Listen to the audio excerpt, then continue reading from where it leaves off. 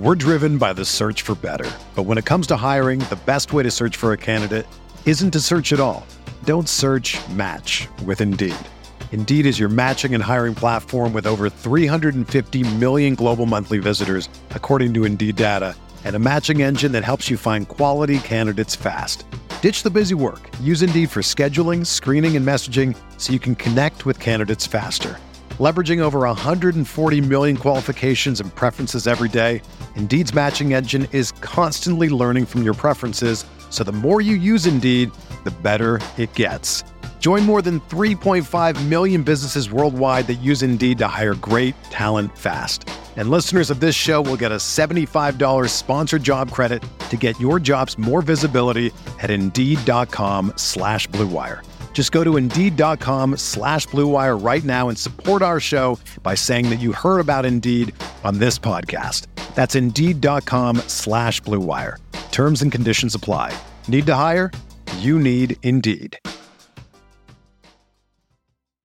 When you need mealtime inspiration, it's worth shopping Kroger, where you'll find over 30,000 mouth-watering choices that excite your inner foodie. And no matter what tasty choice you make, you'll enjoy our everyday low prices, plus extra ways to save, like digital coupons worth over $600 each week. You can also save up to $1 off per gallon at the pump with fuel points. More savings and more inspiring flavors make shopping Kroger worth it every time. Kroger, fresh for everyone. Fuel restrictions apply.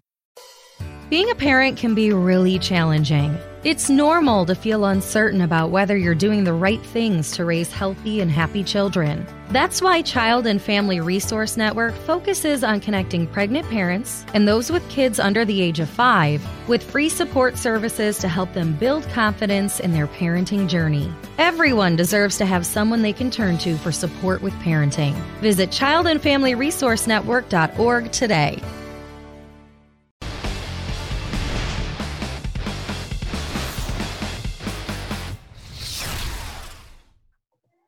Hey everyone, welcome to the Pro Football Focus show here at RotoGrinders Pro Football Fantasy. I'm joined by my good buddy Ian Hartitz. What's up, man? How's it going, dude? Week 7 is already here. While we made it, this far with the whole offseason, kind of wondering what was going to go on. A little too many injuries. That's kind of the case every single year, especially today. Some of this mixing news. We got pivots to talk about, value to be had on this slate. So I'm pumped, man. As you can tell, I'm not Britt Devine. I know you're used to doing the show with Britt. I'm sorry that you have to work with him. He's off playing with his Minnie Mouse. I'm guessing that's where he's at because usually when Britt's on vacation, it's usually here in Florida playing with Mickey and Minnie. So hopefully he's having a good time. We're going to give the goods. We got a lot of great stuff going on here at Pro Football Focus. You do a podcast Monday through Friday. You do the Mismatch Manifesto. You got a lot of stuff that you do over at Pro Football Focus. You guys can check out that. It's $39.99 a month, right? Or you could pay for the whole season like I do. Like, just pay for the whole season. You're going to use it. There's plenty of stuff to use. Ian, what else you got going on over there, man? I appreciate that, man. Yeah, just trying to hold on to this job until someone realizes I got to go back into the real world. So, you got the Monday through Friday Pro Football Focus Fantasy Podcast. QB ranks out. Tuesday, I take stock of every backfield. Wednesday, wide receiver corners, Mismatch Manifesto. Thursday, I got a DFS deep dive on Friday. So I know we're going Mismatch Manifesto and mostly sticking to DFS. But as you said, you can find something to float your boat somewhere on the website. Make sure you guys are following him over there on Twitter as well. He posts the graphs each and every week, kind of setting up where the Mismatch Manifesto is going to come from, whether it be the pace graphs, whether it be the big play offense versus defense type of, graphs. I guess that's where we can kind of start. That's kind of where you start the explosive plays. So let's kind of take a look at that, for week 7. There's some good ones this week. Like we have some really good offenses to target this week.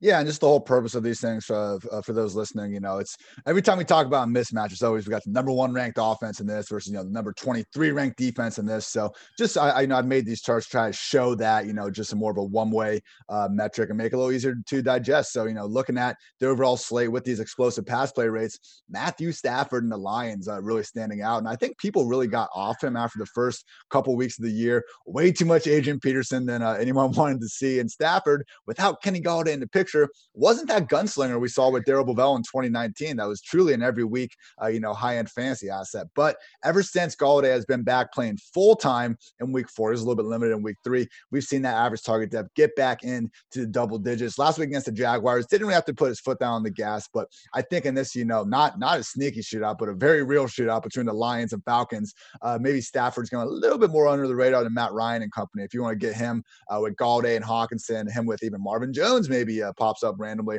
and Hawkinson, I think that could be a move because does seem like the first matchup of the year that Stafford will have to, throw the ball to his heart's desire. What's up, YouTube? Hope you guys are doing well. If you have any questions or anything, say hi to us in chat.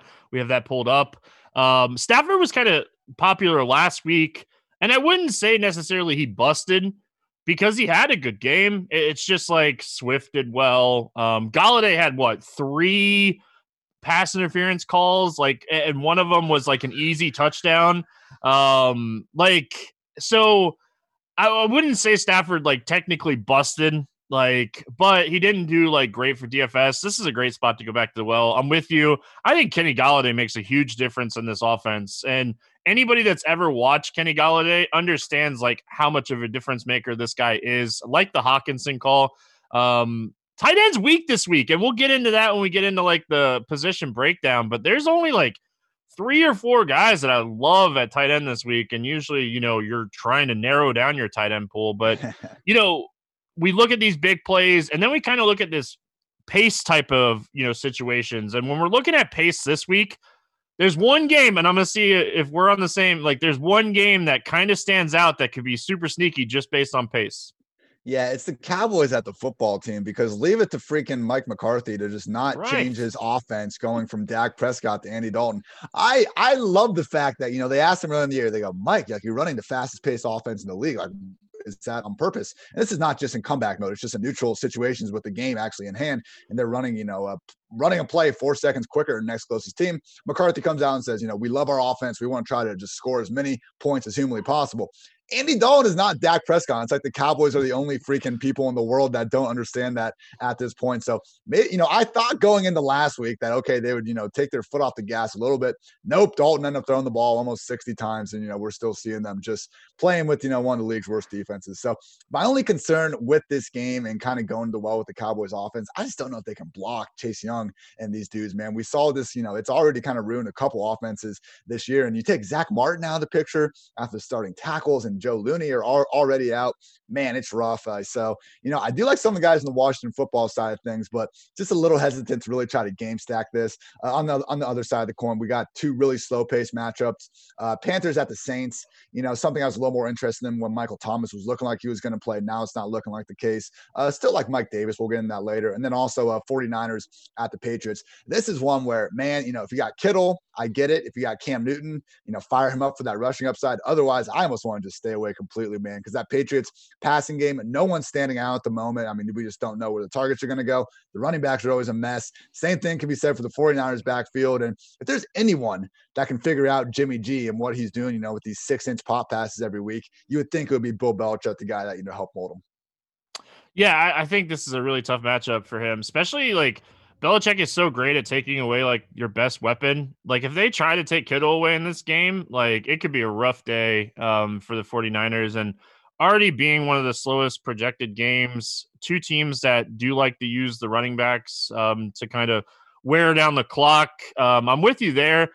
That Panthers game is a little bit more interesting just because there's core pieces on both sides that we can kind of target. But yeah, that Cowboys game, I'm glad they kind of busted last week, from a tournament perspective, because I think it's a great spot. And I even talked about it earlier this week. I think the Washington defense is in play, even with some of the Dallas Cowboys pieces, if you're going to be playing both sides. So, and you can kind of get into that when we get to the next thing. We're looking at pressure of, quarterbacks and stuff. And I'm going to be honest, this is one of the things that I look at on Monday or Tuesday, and I try to remember on Friday and Saturday. So this is always a great article to kind of, retouch on that. The first look at Roto Grinders is also a really good place to look at this. What are we looking at in pressure this week? Yeah, so combined pressure rates from the O-line, the opposing defensive front. The guy that is sticking out that should be fine, actually, is Kyler Murray, which isn't always a given, so that's good to see. But the Seahawks, man, I mean, the secondary is banged up, but the pass rush really has been lacking all year. I mean, I know they've given up more. It's wild. I think they're still allowing like 157 additional yards to opposing wide receivers than any other defense, even though they've already had a bye. Like, they cannot slow down anybody. And I think, you see the outside cornerbacks like Quentin Dunbar, Shaq Griffin. Those guys are legit, but the problem is they cannot pressure anybody. They really just didn't replace Clowney at all after last season. I think Kyler, hey, even if the passing doesn't pick up, man, no one might be around him to take that little dude to the ground. And we know he can run away from just about anybody. So, like going the well with Kyler this week. And then just with the on quarterbacks that could be pressured a lot, we're looking at Drew Lock versus the Chiefs, situation last week where I thought he actually played a lot better than his box score presented. At least it was better in terms of a fantasy standpoint, because this dude is not afraid to throw downfield. Oh my goodness, man. 18-yard average target depth. We usually see like the league leaders hovering around, 10 or 11. This dude's like Jameis Winston just after an all-night bender or something, man, with the way he's chucking that rock around. And then we got Ryan Tannehill, also someone. I mean, whoever plays the Steelers every week is popping up on this list, but it's especially concerning. We'll see what A.J. Brown's status is, but Taylor Lewan, the left tackle, is now out for the season. Not exactly the first game, you want to be putting in someone new there. So Tannehill, Drew Lock, and then finally, Sam Darnold or Joe Flacco. But you didn't need me to tell you that the Bills defense versus the Jets was already set up pretty well. So I would say just with this information, maybe I wouldn't expect the potential shootout with the Steelers and Titans. I think this could be more of a tough matchup for the Titans to move the ball than they've been used to having all year. I can see Ben having to throw more in this game, right? Like this seems, when we're kind of looking overall from that matchup in particular, that Ben might have to throw more in this game, which is great because like we want to play Deontay Johnson and like guys like that. We'll get to that in a minute. We're going to kind of skip through like trench battles here. Let's talk a little bit more the passing game, because like that's the sexy part of DFS, right? Like the passing game. Who's those wide receivers? I love when I was reading your article a little bit ago that like the Chargers are like who you like through the air. Like they're my favorite offense this week, and we'll get to that when we start breaking down positions. But like I love Herbert, I love Allen, I love Henry, I love Williams. Like I was really happy to see like this sets up good for them. Like there's not a player on this offense I don't like. Hell, you could even talk yourself into Jalen Guyton a little bit. This dude, he's not getting the targets and he's super cheap. I'm probably not going to be rostering him, but there is a world where you could even do that. But you look at what Herbert has done this year, and I still see people saying, "Oh, he hasn't won a game yet." Look at how he has played against these teams, man. First start of his career, takes the Chiefs to overtime. He faced the Panthers, who I think we'd agree that this Panthers defense isn't as good as they've been playing, but hey, they're playing well right now. It's not exactly the cake matchup we thought it was. And then back-to-back weeks on the road against the Buccaneers that made Rodgers, look all sorts of human last week. And then, at the Saints in prime time, that's not an easy matchup. And again, even with a banged up offense, Herbert's been balling out throughout all this. I mean, truly, I think if Joe Burrow had made even 3 throws that Herbert has done this year, everyone would be losing their damn minds in the national media. This dude is truly playing great ball. Now he's got a Jaguars team that they were able to lock down Phillip Rivers and the Colts in week 1. Since then, they've allowed at least 30 points in every single week. Defense is banged up at all 3 levels. It's a situation over the past 3 weeks where it's been very profitable to, pretty much play whoever's playing the Jaguars. And I think with Herbert, having Keenan Allen back, having Mike Williams as cheap as he is, this is so easy to make stacks all over the place. I'm assuming Justin Jackson, his knee injury, isn't that big of a deal. Either way, man, I don't even hate going back to well with Joshua Kelly in this matchup because, we could see what happened to the Lions last week, which is they get up early and they're kind of running the ball and, lost in that Justin Jackson game where he dominated all the pass down work and he did end up leading the way in carries. But Joshua Kelly is that goal line guy. I mean, he got all 4 snaps inside the 10-yard line. I think sometimes we overrate that, but the Chargers do seem pretty willing to pretty much kind of have this Jackson Kelly backfield be like a poor man's version of the Eckler Gordon dynamic from last season. Yeah, and especially if you're playing on a site like FanDuel, Kelly really stands out over there. One touchdown sets you apart. If he gets 2, which would really give you leverage, not only on Jackson, but give you leverage on maybe like Herbert and stuff as well. So, that's definitely interesting. I love your EPA section every week. It's always something that I like to get into and I look at and like, it's not really like that shocking to me looking at the teams that stand out this week, because those are the teams that should stand out. Yeah.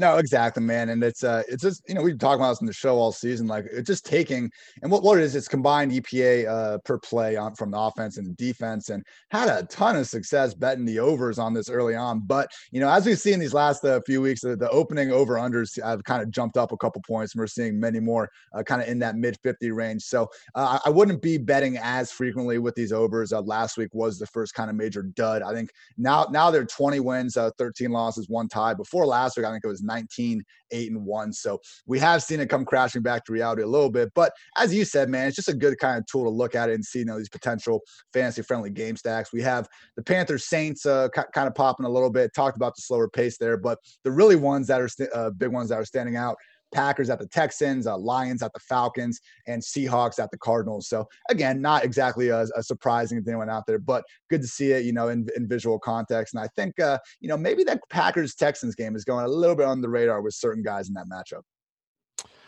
Before we get into some betting picks and stuff, don't forget, guys, we're giving away discounts to the first month of Core 4 through promo codes that are with every show that we're doing here at RotoGrinders, rotogrinders.com/media/PFF. Take advantage of that. Listen, the Core 4 premium stuff here is phenomenal. So make sure you're checking that out. If you haven't already, this is a great way to grab a discount on that first month. So let's get into some betting picks here. I know that you and Brett, you and Britt, have a lot of fun with these bets each and every week. What's kind of standing out to you here this week? Yeah, I had a good week last week. Actually got the Cardinals over the Cowboys and the 6-team money line parlay. Thankfully, the Colts were able to come back after that early deficit, ended up cashing that. So love to see when that works out. This week, there's 2 games I like in particular. I think the Panthers plus 7.5. I mean, you could argue that they've actually played better than the Saints this season. Okay, the Saints are a better football team, but to see that number all the way, getting that even half point over 7, even if this was at 6, I think I'd be leaning for the Panthers at this point. So again, as we said before, defense hasn't been playing that bad. And on the other side of the field, the Saints defense can't slow down anyone right now. I mean, Marshawn Lattimore is someone, as a Columbus, Ohio lifer, I hold dear to my heart. I think he's a great cornerback and, has his ups and downs. Obviously shut down Mike Evans in week 1, but this dude is allowing a perfect 158.3 passer rating when targeted this season. Janoris Jenkins has been banged up. They can get some pressure, but Teddy, one thing he can do is get the ball out pretty quick, and I don't think they can really cover DJ Moore and Robbie Anderson if it comes to that. So, we'll see. No Michael Thomas, though, for Drew Brees. He's made the most of it in the past few weeks. Emmanuel Sanders playing some good ball, but I just think this one's going to be much closer than that 7.5 line. And then I'm going to ride with the Bills minus 11.5 against the Jets. Maybe like 13 or 14 is when we'd have to start thinking here, but I just don't think you can put it high enough against this Jets team at the moment. I don't like the term that teams, are quitting or just not playing hard because it's too physical of a game for them to actually not try to play hard. But man, whatever that term is, that's what the Jets, I think, are doing right now with Coach Gase. And it's really tough to blame them and just how dysfunctional this team has been. So if Darnold's back, like this dude on Wednesday he's throwing unlimited and he's like, oh yeah, my shoulder still hurts, but I can play through it. Well, that's not what you want to hear out of this situation. So, it's just nothing but unknowns on offense. The defense is playing worse than ever. That's what happens when you take Jamal Adams out of the equation and just assume things will be fine. So Jets are a disaster. Bills, I know, haven't looked good over the last 2 weeks, but I just don't think that these teams are close. Give me the Bills. Adam Gase is a disaster. Let's just be honest. Listen, I'm a Dolphins fan. Everyone knows I'm a Dolphins fan. I am a proud Dolphins fan.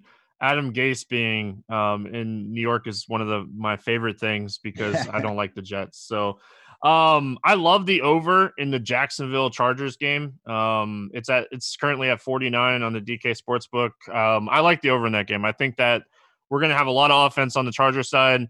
Jacksonville is always one of those teams that is a second half team where they put up points. I like betting the over when it comes to Jacksonville in general because of that. So I'm going to take the Chargers Jacksonville over. That's probably my favorite bet on the week. Nice. Before we get into position by position, kind of going over some tournament plays and stuff, is there a promo code for PFF?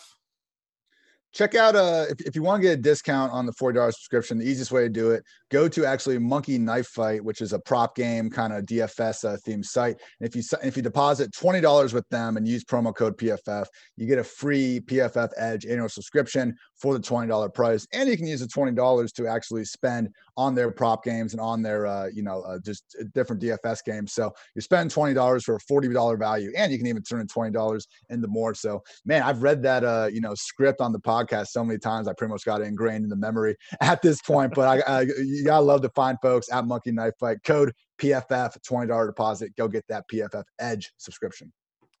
All right, let's get into position by position. We typically start with guys that you like in cash games. So let's kind of go over quarterback here. Who do you like for cash games at quarterback? Yeah, I'm coming back to Justin Herbert, and he's a rookie, and I think people have been slow to kind of come around on the guy and just believe in what we're seeing is real. But end of the day, he's the QB 8 in fantasy points per game. He's the QB 9 in dropbacks. I mean, look, he's able to offer some level of rushing mobility. I mean, even if he's not consistently picking up yards, I mean, some of the throws he had against the Saints were just incoming rushers. Didn't have a problem at all getting outside the pocket. And even in games where things have gone a little bit south, he's had no problem still putting up production in comeback mode. So finally going to have a fully healthy supporting cast other than Austin Eckler, unfortunately. But as we talked about, this Jaguars defense, just don't see much slowing him down. And it's just very affordable this week to stack Herbert with both Keenan Allen and Mike Williams. Even if you want to throw in Hunter Henry in that build instead of Mike Williams, I don't mind that at all. Right now, I'm going with Herbert, Keenan, and Mike Williams. I think compared to the other higher priced quarterbacks, if you try to start getting them the cash, you're going to have to kind of go down from the top of the line running backs, which is something that I kind of made the mistake of last week. But I think staying with the higher price dudes there makes sense. And then quickly with tournaments, Aaron Rodgers, I think is someone that's going a little bit under owned just because there's a lot of good candidates up there. But that Texas defense, they're good but not great. And I think this Packers passing offense has been literally the best in the league except for that 1 week. And so last week the problem with Rodgers was just pressure. It was that simple. I mean, this was the second least pressure quarterback in the league up until last week, and then we really saw him have trouble with that Buccaneers pass rush. So other than JJ Watt, I don't think the Texans are bringing the same sort of arsenal there. And going with Rodgers, Devontae Adams, and Marquez Valdes-Scantling at just 4,100. This dude is topping the left, like the air yards left on the field model every single week with the deep balls that they're not able to connect on. Only takes one with him, and to see him at that low price and min ownership, easy enough to run that back with David Johnson or whoever on the other side. Yeah, I'm with you. As far as cash, I really like Herbert. I think you could play Kyler Murray in cash as well. I think he's pretty safe. You can always play like Russell Wilson in cash too, but he's so expensive. You get such a nice discount from Wilson to like Murray or Herbert. So in tournaments, I love the Aaron Rodgers call. I don't mind potentially looking at like a Ryan Tannehill this week. I think Derrick Henry's in a really tough matchup. I think that this game has the potential to be competitive. Pittsburgh defense is scary, man. And I'm one of those people that will definitely look at defensive numbers, but like Tannehill's been awesome. And like there's potential to get Corey Davis back this week is what I read. So getting weapons back, I think will be good for Tannehill. Derrick Henry will get like a couple chunky plays. So I think Tannehill is super interesting for tournaments. And then we already kind of talked about Matthew Stafford. I really like the Detroit passing game. I'm not going to bite into too much DeAndre Swift talk this week, and really going to load up on the passing game here. Anything else for quarterback, or do we want to move on to some running backs here? Yeah, I'm going to move on to running backs. The guys I'm looking at in cash, I mentioned this before. One of the reasons why I want to go down to Herbert and try to save some money is because this running back position, there's a lot of guys there at that 5,000 mark. Your Swift, David Johnson, Justin Jackson, even Kenyon Drake. But man, if it's those guys are either kind of splitting snaps or, the matchup just isn't ideal. They're not really getting the pass the game work. I think we want to pay up because Alvin Kamara at 7,900, the guy's still like $1,000 too cheap. I mean, McCaffrey in his heyday last year was being priced close to 10K, and Kamara is on pace to break McCaffrey's reception record. So even before we knew that Michael Thomas is, now looking like a real stretch to suit up Sunday, I still thought Kamara was too cheap. I mean, he's going to get fed receptions against a Panther defense that also really can't stop the run all that well unless they're playing Kenyon Drake for some reason. So I think it's a situation where Kamara is going to be just fine. That price remains too low. And then I'm fine going with Kareem Hunt if he escapes without an injury designation. He's been limited in practice this week with a groin injury. We saw in that Cowboys game, I mean, when Nick Chubb got hurt, it actually was Hunt 1A and Dearness Johnson 1B. The last 2 weeks when Hunt's been healthy and not having an injury designation, he's been the workhorse. We've just seen it was weird last week with the Steelers blowing him out so bad. The starters were just gone in the fourth quarter. And the week before that, he was cramping. But it's truly been, a workhorse back quarters 1 through 3. So if Hunt is fine, I'm fine slotting him in. Otherwise, let's go ahead and pay up for Aaron Jones. Texans defense, we saw what Derrick Henry did to him last week. I mean, this is the second worst defense in the league now, only to the Cowboys in yards before contact allow per carry. So Henry went for 212 and a touchdown. Clyde Edwards-Helaire had 138 yards and a touchdown. Dalvin Cook, 130 yards and a touchdown. Even James Conner, 109 yards and a score. So, going back to Robert Rodgers and particularly Jones in this passing game, I think it makes a lot of sense. Yeah, I think there's 4 cash running backs this week. We'll obviously have to wait on Aaron Jones. He is one of the 4 that I mentioned, but he wasn't at practice on Friday for some weird reason. Oh, no. That came out right before we got started. One of the beat writers said that he wasn't at practice. So obviously we're gonna have to wait on that because that will change the slate a ton here. But it's not that hard. It's Kamara. I think he's in a great spot. It's Hunt, and now with the Mixon news, it's Gio. He's not in the best spot in the world, but the workload for the price. Those are kind of the 4 cash game running backs that I'm looking at. And I think what's weird about this, Ian, is for the first time since McCaffrey went down, is we're not really talking about Mike Davis as a cash running back, and nothing's changed. No, I'm with you, man. He's my favorite GPP running back of the week for that reason. No one played more snaps than Mike Davis last week. Okay, he still found the end zone, I think, on a rush. He just didn't have, crazy receptions. But truly, anything that happens in this game is going to be fine for Mike Davis. The Panthers get up, okay, now he's going to be flirting with 20-plus rush attempts. If they get down, okay, now we might see the dude catch, 8 or 10 passes. So, yeah, I'm with you, man. Mike Davis season all the way. And if Aaron Jones is hurt now and Kareem Hunt's hurt now, I don't even hate going with a Kamara Mike Davis kind of game stack against each other, even though I know, just in past history, I know stacking running backs on opposite teams usually isn't best for business. But when you got 2 guys that can feasibly both rack up, 8+ receptions, I think it makes more sense. Quickly on the Giovanni Bernard thing, man, if it's a situation where it's cash and we just know that, everyone's going to be rostering this dude and you just want to take that 1-for-1 away, that's fine. But, I would really caution people in rostering this dude in tournaments. I don't think he's going to get that Joe Mixon role, man. I think Samaje Perine, Travion Williams, these are better built early down backs. And I realized in the past when Mixon, or even before him, Jeremy Hill missed time, then they gave Giovanni Bernard the 3-down role. But that was under a different coaching staff. And I just don't know if they view him that same way. The example I've kind of been referencing, and I know it's not the exact same, but look at the Giants this year. And when Saquon Barkley got hurt, just because Dion Lewis was the RB2 on game days didn't make him the early down back. They brought in Devontae Freeman, and as we saw last night, even Wayne Gallman's working ahead of Dion Lewis. And even kind of similar thing to the Vikings, where I was one of a ton of people that was incredibly high in Alexander Mattison, but even Amir Abdullah was coming in and steal the work. So just be careful with these running backs, unless it's Latavius Murray or Tony Pollard and the guys we just know are going to have the 3-down roles. Just be careful and expecting 20+ touches, because we don't see many guys get that, and I'm not sure if the coaching staff views Gio in that light. Listen, I'm with you in tournaments. I think caution to be had on Giovanni Bernard. In cash games at his price, even if he gets bumped up to 50 or 60% of the snaps, I think it's still enough at his price. Especially don't we kind of think Cleveland gets up in this game and then they're even able to even use him more in the passing game on, first and second down. So I don't know. I think in cash games, I think he's worth a look. I love the tournament call on Mike Davis. We still have him projected as one of the highest owned running backs on the slate, but we have some injury news that we're going to kind of go through here. That's going to obviously change projected ownership a lot. We talked about the Washington-Dallas game when we were talking about pace and stuff. What are your thoughts here on J.D. McKissic? We kind of expect this game to be interesting as far as a pace perspective, and as much as he's been involved in the passing game, he is someone that I just can't get off my radar this week, Ian.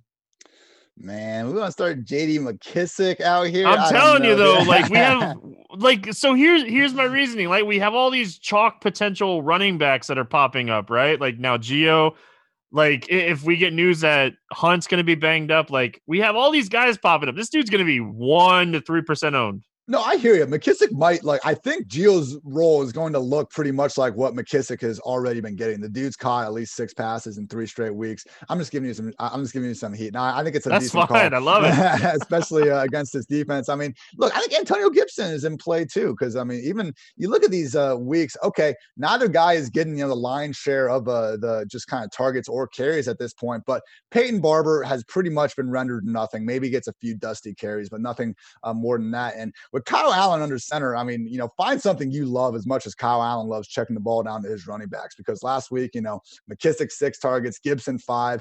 Go back to last year, the guy helped Christian McCaffrey break the freaking record for most receptions at the position. So this offense, this Washington football team offense, we can accept 2 things. 1, they're going to feed Terry McLaurin, and 2, their running backs are going to catch passes. So I hear you, man. I question whether McKissic really has that, tournament ceiling we look for. But hey, in terms of like running backs that we can just really hope to catch at least 5 passes, he's definitely near the top of the list.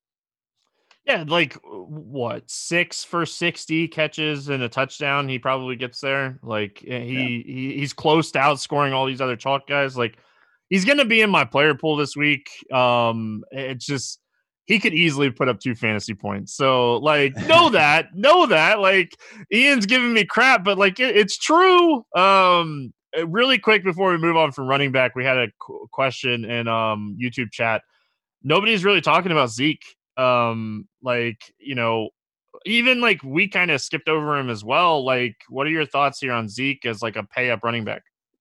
Yeah, it's a good tournament pivot for sure if you really want to get away from Kamara or Aaron Jones or one of these guys, but he's second in the league right now in targets at the running back position. Only Kamara has more. I mean, that was the wild part about last week. He's not doing much with the targets. He's not even doing much with the rush attempts right now. Cowboys are the only team in the league without more than 1 rush of at least 15 yards this season. I mean, it's been really tough sledding the whole way for Zeke. I don't think the fumbles are going to, be too much of an issue moving forward. You would hope not, at least. But I think it's just that offensive line, man. I mentioned this before, but I really do just wonder if this football team, and I just love calling them the football team instead of Washington. Now, by the way, I'm all in on the stick. But I just think the football team defensive line just full of monsters, man. Truly, they've been so bad for so many years, and they just keep drafting these big beasts on the defensive line in the first round. Now they have like 6 of them over there. So once Zach Martin was the single best lineman left on this team.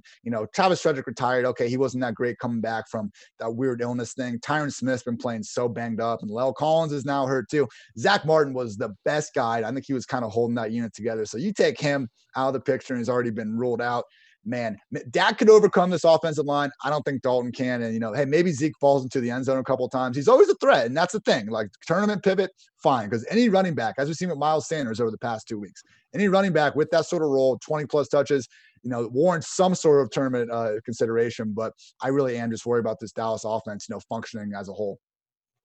It's like the Derrick Henry treatment. Give me 20 touches, and maybe I'll eventually break one off. Like, God, I hate that guy, man. Like, nothing worse than Derrick Henry busting a long run. Kenyon Drake busting a run. Like, man, there's nothing worse than that. But there is something. Autumn is in the air. Manscaped is here to ensure you don't carve your pumpkins when you're grooming. By pumpkins, we actually mean your boys downstairs. In fact, Manscaped is on a mission to change the way you approach caring for your balls. And great news, they just released their products in UK, Canada, and Australia. Listen, nobody wants to be trimming their balls, have a cut, have an issue. Like, let's be honest. That's the last thing that any of us want to do. Let's not forget it's the best trimmer for your butt, balls, and body. The Lawnmower 3.0 trimmer offers a replaceable ceramic blade with advanced skin-safe technology, which helps reduce grooming accidents. Their new Weed Whacker ear and nose trimmer uses the same skin-safe technology when you're trimming those difficult nose hairs of yours. The Crop Care Kit includes the Crop Preserver Ball Deodorant. Everyone knows pumpkin spice lattes and ball deodorant go hand in hand. Crop Cleanser Body Wash, a full body wash that you can use on your hair. Crop Mop Ball Wipes. Listen, nothing better than a ball wipe. You never know when the opportunity strikes, so you should always be prepared. Plus, you don't want to stink when you're around that Thanksgiving dinner. You just want to smell the turkey. If you suffer from stank foot and stand on your feet all day, then I have a product for you, the Foot Duster, foot deodorant. It's a free gift. The cooling tea tree oil offers a pleasant experience for the skankiest of feet and allows you to take off your shoes in good confidence. The Manscaped Refined Cologne is a cost-effective way to smell clean and fresh for your date. The crop cleanser hair and body wash was designed with aloe vera and sea salt to leave your skin clean, fresh, moisturized, and rejuvenated. These formulations are all vegan, cruelty-free, dye-free, sulfate-free. So you know your manhood is in good hands. Get 20% off plus free shipping at manscaped.com with code ROTO. Get 20% off and free shipping at manscaped.com with ROTO. Make your balls a priority this fall. Listen, make your pumpkins and make sure they're nice and clean and they smell good. Let's get into some pumpkin spice wide receivers here. There's a ton of great plays this week. I don't care what anybody says. There's a ton of great plays this week, but I love the guy that you have highlighted here for cash. Talk to me about McLovin. Your transition game is very strong, my friend. Good job there. Yeah, so I'm Terry McLaurin. Feel free to go back to Wall this week. Look, week 5, just wipe it from your mind. The Alex Smith thing, that was cool. But the Washington football team pretty much just refused to throw the ball. They were content to get out of that game after Aaron Donald just decided to murder everybody in his path. Last week, Kyle Allen's target distribution. McLaurin had 12, McKissick had 6, Gibson had 5, and everyone else was 5 or fewer targets. So truly, McLaurin, when they want to throw the ball, it's going to this guy. And he has been, just someone that's really lived on the yak. But it's, sometimes we get concerned about the yards after the catch because it, isn't necessarily sustainable. But in this case, it means that they're feeding him these higher percentage targets closer to line of scrimmage, and he's been good enough to make the most out of it. So, truly, in my opinion, one of the more talented receivers in the game. Maybe not top 10 or anything like that. Let's not get too crazy, but more than talented enough to just fly through this Cowboys horrendous secondary. I mean, I don't think we have time in the show to list all the receivers that have balled out against them this season, but one week after another, man. Even that Cardinals game last week, I mean, Kyler low key didn't have that great of a game throwing the ball, but still, I think he completed 9 passes and almost reached 200 yards, had 2 or 3 other passes where the guy was open, wasn't able to put it on him. So the Cowboys do not move their corners. Their players have come out and said, the coaches just aren't even changing things mid-game. It's the perfect defense. Again, Cowboys and the Jaguars, just play dudes facing these defenses and keep going back to well there. For GPP, 2 guys that are flying a little bit under. So I want to talk about 2 situations real quick. First, the Broncos. Mentioned Drew Lock's kind of average target depth. This dude is chucking the rock downfield, and he actually had PFF's. He had 5 big-time throws last week, which was the most in the league against that Patriots defense. There was a situation he was testing Stephon Gilmore with Deshaun freaking Hamilton downfield, and he actually hit the dude in the chest, and he dropped it. So Drew Lock played a lot better than the numbers indicate. And, with Tim Patrick and Jerry Jeudy, even if Noah Fant comes back this week, I think this Chiefs game obviously going to put them in much more of a comeback mode situation with Lock chucking the rock around. And, with the Chiefs, secondary looked really good to start the season, but we saw in that Raiders game a couple weeks ago that they can be a little bit susceptible to those downfield passes. So, while Patrick and Jeudy, they have some good matchups coming up against the Falcons and stuff, I do think this is a tournament way to kind of get ahead of the crowd on that. And then quickly, if you need to save some salary, I hate saying this, but might want to look at those Jets wide receivers. Jamison Crowder has been banged up, and Brashad Perryman at 3,700. Dude was 8th in air yards last week. Now, I get it. You can take your probably air yards and cut them in half when you consider that they're coming from Joe Flacco or Sam Darnold. But, truly did have several situations where he was behind the secondary, just couldn't get the ball put on him. And for the stone cold men of $3,000, we have Denzel Mims making his NFL debut. Beat writers have already confirmed that this dude is working in 3 wide receiver sets. He's going to be out there starting. And last week, as we saw, Crowder, Perryman, and Jeff Smith, who's now going to be out of the picture, we're all on the field for at least 80% of their offensive snaps. So, if you want to pay up for these running backs, then you got to make a sacrifice at some point. And I think, rostering one of Mims or Perryman kind of affords you that extra salary flexibility. Yeah, so obviously we're going to have to wait and see if Mims gets activated, but it sounds promising. We're also waiting to see what's going on with Crowder and Hamler, so the situations that you just talked about, there's a lot of moving pieces that is awesome. Perryman, man, this dude, if I would have told you week 1 that Perryman was under 4K, you probably would have been super excited. Yet he's probably not even going to be over 5% owned here. So, and they're going to be trailing the entire game because they stink. So let's just be honest. But love the Terry McLaurin call. Listen, I think Kenny Golladay and Keenan Allen are also like staples this week. I think these are like two of the best wide receiver players on the slate. I have a sneaky wide receiver, but I'm saving him. I am going to give you a Stevie helicopter play. Awesome. I got one that I'm going to save for when we get into talking, your helicopter plays here. But before we do that, we got to get into these tight ends. Like tight end, man, this is a wasteland this week. Like, obviously, like if you have the money, you're probably paying it for Kelsey, right? Like, you have to almost prioritize Kelsey this week because tight end is so weak. But if you're not paying up for Kelsey, like we got to find a cheap guy. Like Trey Burton made it easy last week. We got to find that cheap guy. No, exactly, man. That was my cash game build where I am, kind of saving salary a couple places so I can pay up for Travis Kelce because, he has just killed this Broncos secondary over the years. And he's just Travis Kelce. Who cares who they're playing? You can lock this guy in as the highest projected tight end pretty much week in and week out. I mentioned before, I do think Hunter Henry is a viable stacking partner with Herbert, at 4,500. That's not too bad.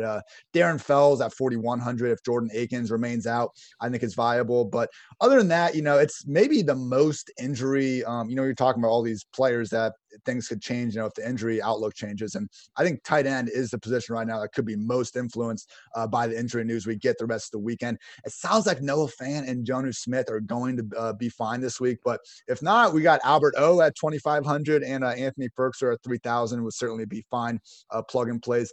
James O'Shaughnessy is at the mid price 2,500 if Tyler Eifert remains out. Jay Sternberger is going to be super cheap if Tanya and Mercedes Lewis are out. So again, all these guys have goose egg potential. I wouldn't be, lining up to play them, but want to save some salary, can't pay all the way up. I do think they're at least a little bit tournament viable. So in general, Kelsey, Henry, and I don't want much else to do with the other guys. Yeah, like I think, listen, I love Henry. I like his price, the potential. I think like the Tampa game getting moved to the 4:00 like slot opens up like Waller. It's not the best matchup in the world, but as much as we kind of project Carr to be on his back foot here, I think Waller is, an interesting guy. We have to wait and see if Gronk's going to play because like if he potentially misses, like Cameron Brate becomes interesting. We got news right before we started that Hooper is going to be out. So if you want to take some tournament flyers on Njoku at 3K against Cincinnati, I can get behind that. Maybe Harrison Bryant too. They'll probably split snaps. Yeah. Taking either one of those guys, like they're both super cheap. So all you need is a touchdown at that point.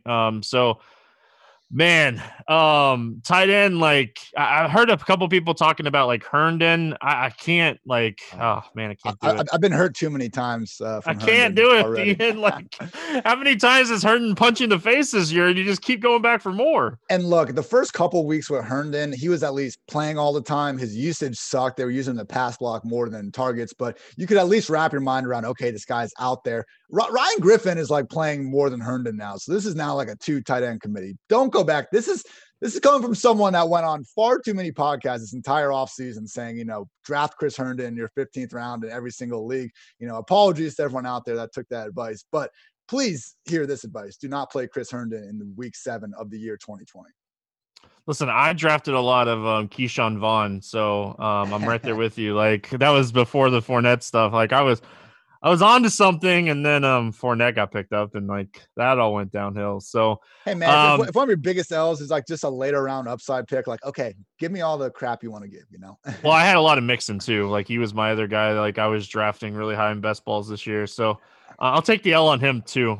Even though it was looking promising a little bit, but like top end running backs this year, like Christian McCaffrey's killing a lot of people. Like, you're not really taking an L if you went running back first. And even like Adams and those guys, Thomas. Mixon, I think, is first in the entire league right now in touches. So I hate being the guys like the process was right, but I think the process was probably right. Listen, you got to trust the process, right? Joel Embiid is onto something. Is there anything else for tight end this week? No, not really, man. Again, it's more than ever this week, just really make sure you go through, some of these injury destinations. I mean, just as we're doing this podcast, I'm kind of realizing that, coming out with a DFS article on Thursday here moving forward probably isn't going to be the best thing for the folks out there. So, just really pay attention to that 5 o'clock. That's usually when we get most of the injury reports in and, pivot from there. Moving on to defense real quick. And we've talked about them all show, but I do think Washington football team at 2,500, at least with projections, ownership projections I've seen at PFF, like they don't seem like they're going to be super chalky with some other options kind of available in that 3K range, but just 2,500. To your point, I mean, we don't even need them necessarily hold the Cowboys under 10 points or anything. Guys can score touchdowns. We want sacks. We want pressure. We want the ability to create turnovers. Washington can do all those things. Weird situation where their secondary is like actually grading out really well this season. I think it has more to do with the pass rush, just making life hard. It's kind of like what we saw with the 49ers Super Bowl run last year. Pretty easy to guard someone when you can just, have that internal clock of like 2.5 seconds and knowing the ball is going to need to be out by then. Whatever the case is, we got Andy Dalton, the Red Rocket, injury or turnover prone as all hell under center. I just don't think they're going to be able to block this front. Andy Dalton's always good for a pick. Always good for a pick. Like, hey, listen, it's Andy Dalton. We're gonna get one, maybe two. Like, listen, like I like Washington. I'm right there with you. I think Cleveland's in play as well. Like, cheap defenses are always kind of where I lean. If you want to pay up, like it's not even a question. If you're paying up, you're playing the Bills defense. I guess maybe the Chiefs if we do get some weather there and it's going to be a weird game. But like the thing that's also kind of interesting, as far as like defenses go, like if that Vegas game does play, like their whole offensive line got put on the COVID list. Like the Bucs could put up monster numbers here at 3,700. Yeah, no, that's a good point. Like they're already going to hit Carr and now they're going to hit like Derek Carr even more. Like it's crazy. That sucks too, man. Look, I've given Carr a ton of crap over the years, but this dude is actually playing the best ball of his career. When Henry Ruggs is out there, he's been more willing to throw downfield than ever. Nobody's averaging more yards per attempt on balls thrown 20 plus yards downfield than Derek Carr. I just wish he would do it a little bit more often. And, if he's not going to have his offensive line out there, it's going to be more dink and dunk than ever, man. Also, situation with the Buccaneers, they've already been the league's pretty much stiffest rush defense all year. So probably gonna be a long afternoon for Josh Jacobs. It's back, Ian. It's back. The single entry series here at RotoGrinders. 3 buy-in levels, $5, $33, and $100. Top 4 combined scores count, which in each buy-in tier, top 2 finishers in each tier compete for a 6-man, $20,000 final. Listen, I'm not just saying this because it is a RotoGrinders sponsored event, but the $100 single entry contest in this single entry series is one of the best payout structures in the entire industry. If that is in your bankroll, if that is what you play, make sure you're checking out this $100 single entry series buy-in tournament. It is an amazing payout structure. And it's a great tournament to just be a little different. If you're just a little different in this $100 single entry, you could have a monster day. Speaking of monsters, we got a helicopter section, and let's get into your helicopter plays here. Yeah, so, came up with this concept last year, Sunday main slate only, can't have a top 5 price tag. So I've been missing on these a lot this season. And by a lot, I mean every freaking week so far. And it's pissing me off just as much as, anyone out there follow me on it. But my problem was I started writing an article with it, try to give reasoning behind it. But because of that, I started having to, drive in the format a little more. So my issue was I didn't want to have ownership above 5%. And it was just kind of an arbitrary number. And I just, picking 0 to 5%. Okay. Well, last week rolls around. I pick Odell Beckham because we've seen, Travis Fulgham and guys have success against the Steelers. Obviously doesn't go right. And I look at the guys that did go right. Justin Jefferson, DeAndre Swift, Julio Jones. These guys were winning people tournaments out there, which is the goal of these picks.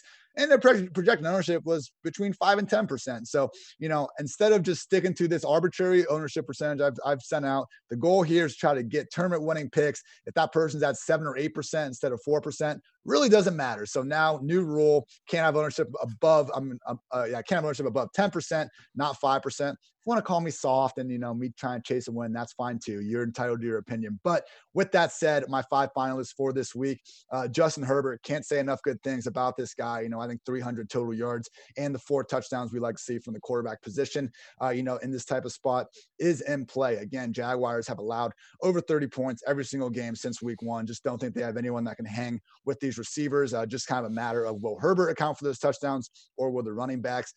Absolutely love going with the Panthers in this spot against the Saints. Look, they looked awesome in that high-profile game on defense against Tom Brady in week 1. Since then, the Raiders scored 34 points against them. The Packers scored 37. The Lions scored 29, and the Chargers just scored 27, even though Keenan Allen was out of the game, within 7 minutes. So they're just not even really making it hard on him half the time. Mike Williams had a 60-yard touchdown last week where they just decided not to guard him. So I like Mike Davis as an every down running back. That's kind of going under the radar because of some of the other good plays out there, and giving DJ Moore and Robbie Anderson. Both DJ Moore and Robbie Anderson are top 10 receivers in the league in target share. Everyone's been trying to say, oh, is it Robbie or DJ? It's Robbie and DJ. We've rarely seen another situation this condensed in the league in the passing game. And DJ, someone who just massacred the secondary last year, at some point, all these air yards are going to be converted into, actual receiving production. And as we've seen over the past few weeks, he can do a lot with the ball in his hands after the catch. Robbie's been playing great all season. It's been surprising to see him not using that field stretcher role, but,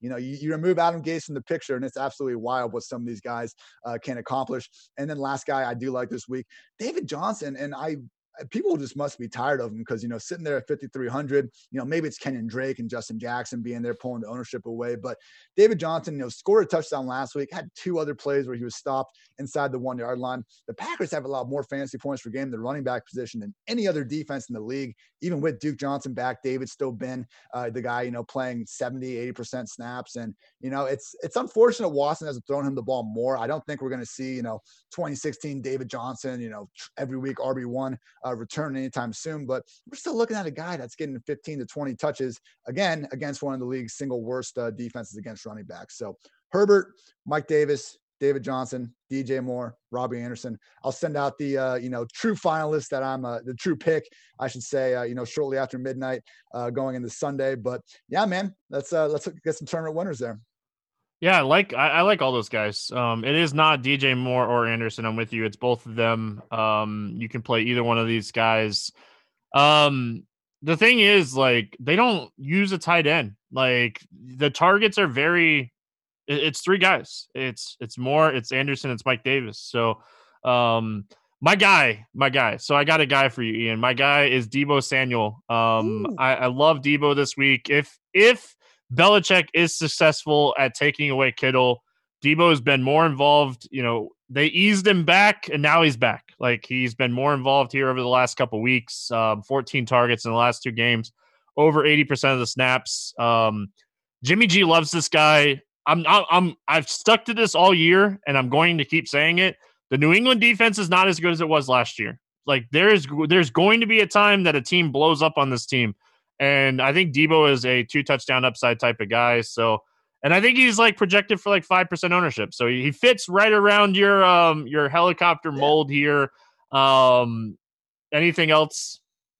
No, man, I think that's a good call because normally So Patriots, their secondary remains intact, which you would think would be a problem with trying to roster Deebo. But man, last week he had 66 receiving yards and 95 yards after the catch. They're using him almost like a running back with these pop passes and screens. One of the reasons why I don't think Jerick McKinnon is going to get all these touches this week is just because when he was getting the touches with Mostert out, that was also with Deebo and Kittle out. And to your point, what's Belichick always do? Take away the number 1 option. That's George Kittle. So we could be looking at a situation. No Mostert. Kittle is being doubled every single play. Deebo Samuel getting 10 plus targets, and we know exactly what he can do with the ball in his hands, and that's ball the hell out. You give him 10 targets against this, more against the front 7 than against the secondary. And yeah, man, I like that call a lot. All right. Well, I think with the helicopter, we're going to jump aboard it and we're going to ride it out of here to week 7. Listen, Britt will be back next week. It's been fun, man. I've been around the block and love working with new people. It's been a ton of fun working with you, Ian. So make sure you guys are checking him out on Twitter. It's Hartitz, right? Hartitz, IHARTITZ. Don't forget the Z, otherwise it gets weird in a hurry. But yeah, bro, good talking to you as always. All right, that's going to wrap it up here for the Pro Football Focus show at Roto Grinders. I hope everyone has an awesome week 7. Make sure you're subscribed to YouTube. A lot of great content coming out. We'll see you again next week.